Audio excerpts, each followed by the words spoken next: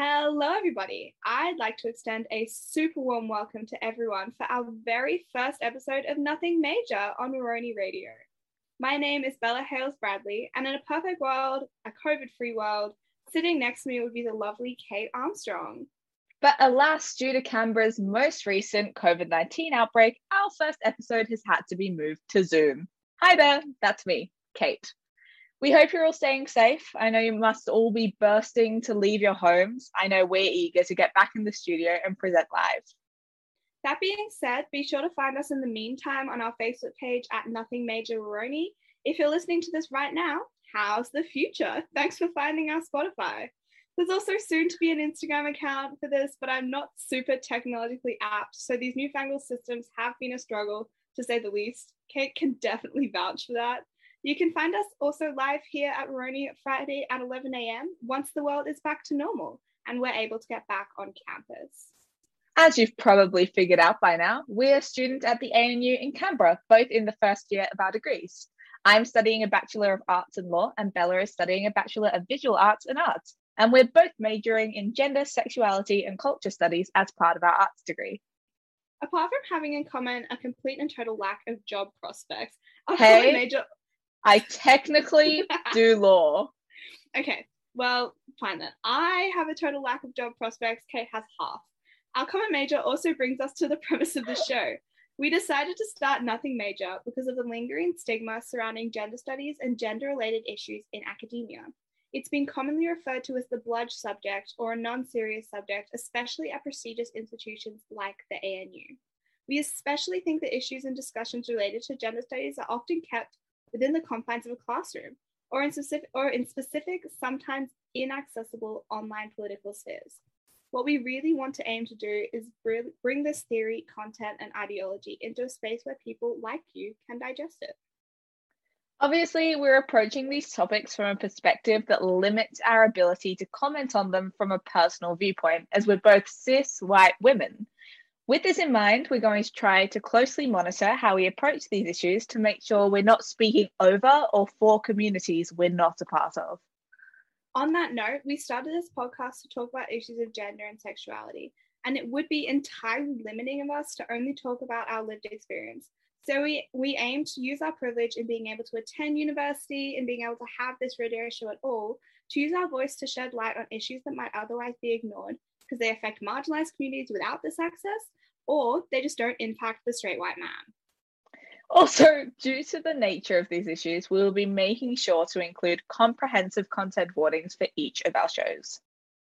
Luckily, this week specifically, we aren't doing anything super extreme. We're just having a pretty quiet discussion to introduce everyone to what we're trying to do.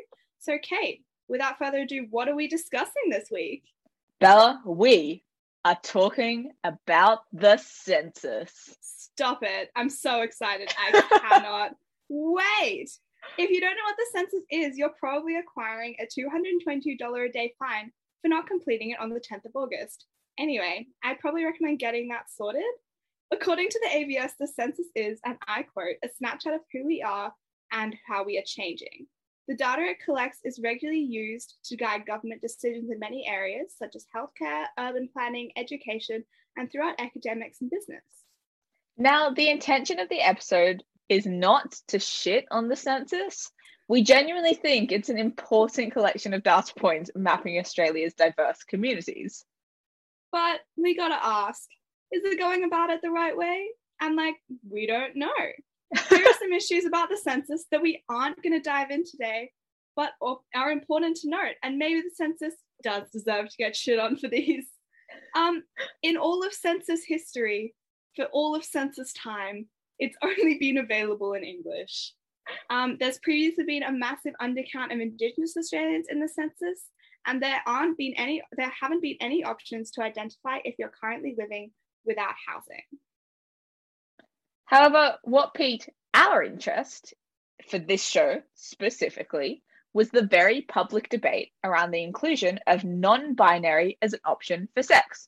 So the question went, what is your sex? And you got to select male, female, or non-binary.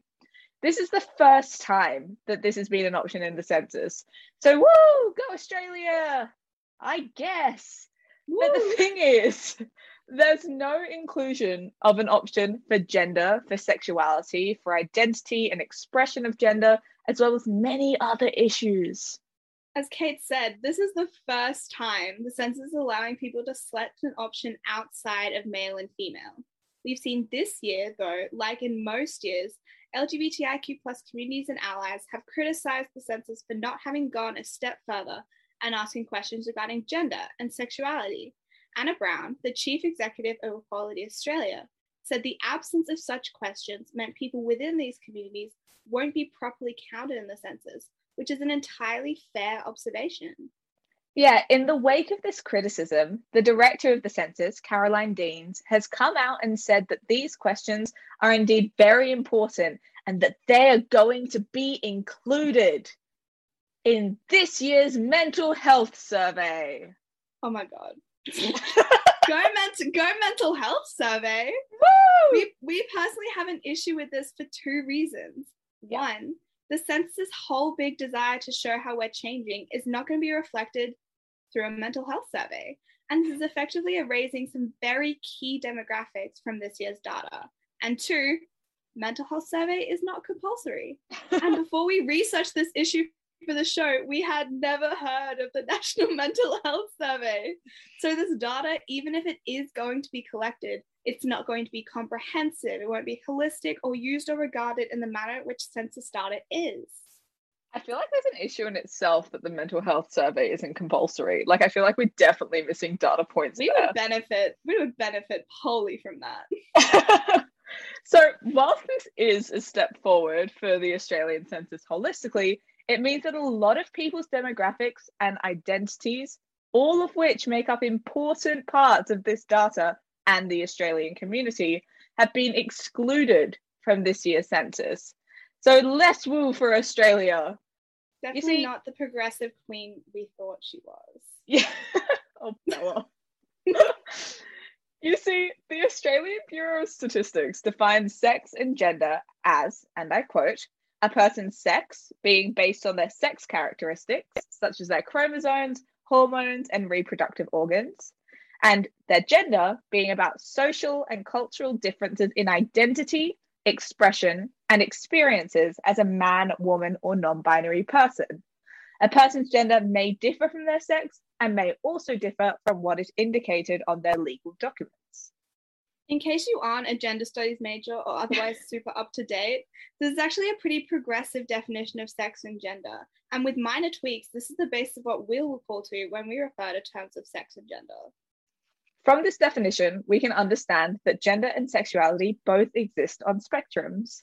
But this is not at all a radical concept. We've understood this to be the case from as early as the 18th century, and it's been emphasized and acknowledged academically by the 20th century through theorists that we've learned about, such as de Beauvoir and Butler. We do acknowledge it's been brought about more publicly in the 21st century, though. So with this in mind, we just want to mention quickly, before we dive into the arguments surrounding gender in the census, that a debate around whether it is too controversial a move to include gender or sexuality in the census is an idea we completely reject as a line of argument. Because topics surrounding these issues have maintained public interest for quite a while now. And that's on a personal basis. We're going to draw on stats, but no, if you think it's too controversial, personal beef. I'm sorry. But what we're seeing and what we've researched is, unfortunately, these inclusions are being too controversial forms what is essentially the basis for the government's exclusion of them from the 2021 census. We have to remember that the census is prepared for years in advance and is a massive logistical effort for the government in power. The ABS started making recommendations to the government about content for the census as early as 2018. And in 2019, Guardian writer Paul Carr reported that in documents tabled in the Senate, the Bureau of Statistics stated that the census question on gender and sexual orientation risked public backlash. In his article, he noted that the ABS recommended against including these new questions despite acknowledging in the same article that 2 federal government departments needed or would benefit from that data in delivering their services. They noted that this data being collected and distributed would help inform essential service provision in necessary areas like health, mental health, and aged care. These documents produced in the Senate revealed there was extensive consultation with LGBTQI+ communities and advocates surrounding the inclusion of these questions in the census. So what we're getting at is that, in fact, the Australian Bureau of Statistics, the ABS, had indeed identified a need for this data, but they made a recommendation to the government that it was too sensitive or controversial, and its collection in the census would manifest an undesirable amount of dissent from the Australian public. Basically, they opted out entirely to save face, and I at least would speculate, so they didn't piss off Jim from the Northern Beaches. The most frustrating part about this entire debacle is that CARP goes on to mention that the ABS's Senate submission showed that initial testing in Australian localities and the monitoring of international experience with these census topics suggested that public backlash didn't actually significantly impact response rates or the quality of data at all. Oh my gosh! It's incredibly harmful to watch a government choose public image over gathering information that could potentially assist in making informed and productive change to the government services accessed by the Australian public. Now, we're not naive. We don't expect the government to, in every policy, have our personal best interest at heart. But like, guys, members of the LGBTQI+ community will always exist. It is ignorant to think that if you exclude them, they'll just go away. Like, they won't. Yeah, history's proved that fact. And frankly, it's incredibly insulting that something as important as the national census is disregarding gathering data on these communities. Also, just to note, Labor said that they would include it in the census. But again, the exclusion of these topics was done by the ABS, an impartial body. So the Australian Bureau of Statistics is supposed to be entirely impartial, but they made these recommendations and then they were implemented by the current Liberal government, which we won't go into. Anyway, moving from politics to the issue at hand, as we mentioned before, the ABS started asking the public about what should be asked in the next census in 2018 in order to inform the recommendation they were going to give to the government. There were 450 submissions covering 8 topics: Indigenous cultural identity, military service, sexuality, gender identity, sex characteristics, and other topics about health, education, and family. 2 out of 8 were included in this year's census. And they made up the first consent change since 2006. What were they? Past or current Defence Force service and long-term health conditions. Why am I not surprised that they didn't include why are we not surprised? Any of the marginalized communities? Woo!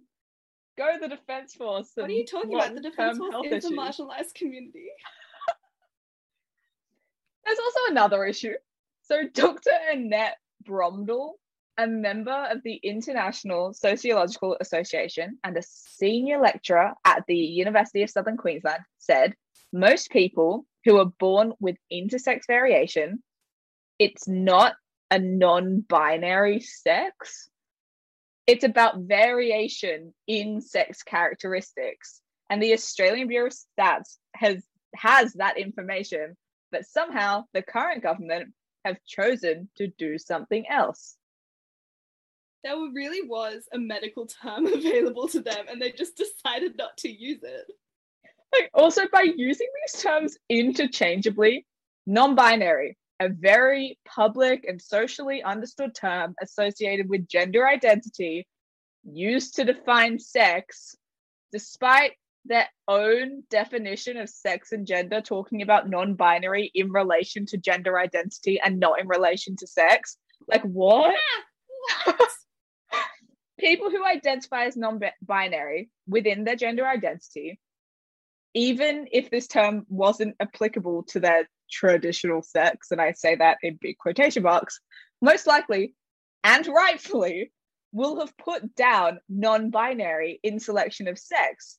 So it's probably really messed up their data, in all honesty. It's also just like so confusing. If there's a correct term, like why wouldn't you just use it? It doesn't make sense. Dr. Brumdell furthered this criticism, and we think she really said it best when she posited that for the 2026 census, we should include 3 distinctly separate and well-defined sections. They were 1, sexual orientation, 2, gender identity, and 3, variations of sex characteristics, or what the ABS has defined as traditional sex. Now, some people might find this a little overwhelming if you've never heard of Butler or the various other gender theorists. By the way, did you know that we majored in gender studies? Did you know? Have we told you yet? The podcast isn't named after it. Do you know yet? Yeah. Have you figured it out? Anywho, if they did it correctly, yes, there would be an array of options because gender's a spectrum and there are various different categories that people are able to identify themselves within. But that's just a testament to the fact that gender and sexuality are this spectrum that encompass such an array of different people from different cultures and different backgrounds and different understandings of life, and shows its importance. Like, remembering that these ideas of gender and spectrums and sexuality is a very Western concept anyway, but like on a totally separate note, if you've ticked one box, is it gonna kill you to tick a couple more? The entire census is ticking boxes. Like, really? Just doing this and gathering this data means that we can allocate like the resources and the funding and the education to communities that really like we know would need it most. We can understand how gender or sexuality impact your housing situation or your health or your employment and just the snapshot of your general life that the ABS is trying to record. Pairing this with the encouragement of Indigenous and migrant participation in the census, and of course, making it more accessible for these communities to do so. That would help. Yeah, is when I really think that we would be able to monitor how our Australian community is evolving and what the government and organisations can do to acknowledge systemic issues that the census would thus be able to highlight. Yeah. Of course, like most things that we write and do in our gender studies degree, we don't expect radical social change, especially not from a small community radio show. We'd like to thank our current 2 Facebook followers, our producer Nat and Kate's mom. Thanks, Mom. By discussing these issues in a digestible format, furthering their publicity and engaging our community in this discussion, we can create a space where people who might not usually get involved in gender-related issues, politics, or the census can do so. Thank you again to the group at our college for sparing us the $220 a day fine by bombarding us with reminders to fill in our census forms. I don't know if any of you have met uni students, but we really don't like paperwork. And we really don't like fines. I don't know, that census team, like, they've set us a fine and they gave us a topic for our show. So, you know, cheers, guys. Yeah, thanks so much. On that really positive note, that's all we have time for today. Thank you for joining us. If you do want to find out more about Nothing Major on Oroni, follow us at Nothing Major Oroni on Facebook. Or, you've probably already done this, but find us on Spotify.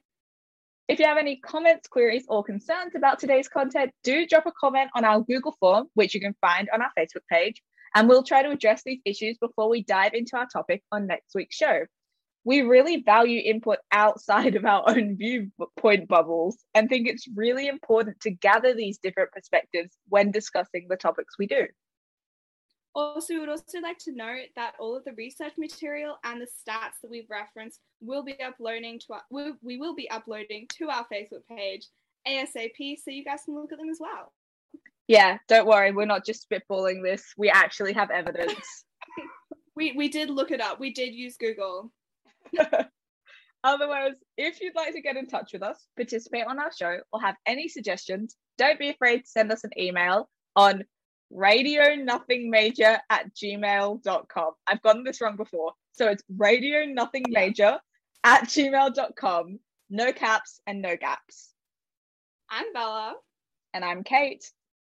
And remember to stay safe, always stay sexy. And honestly, if that's the last time you wanted to hear about gender stuff from us, it's nothing major.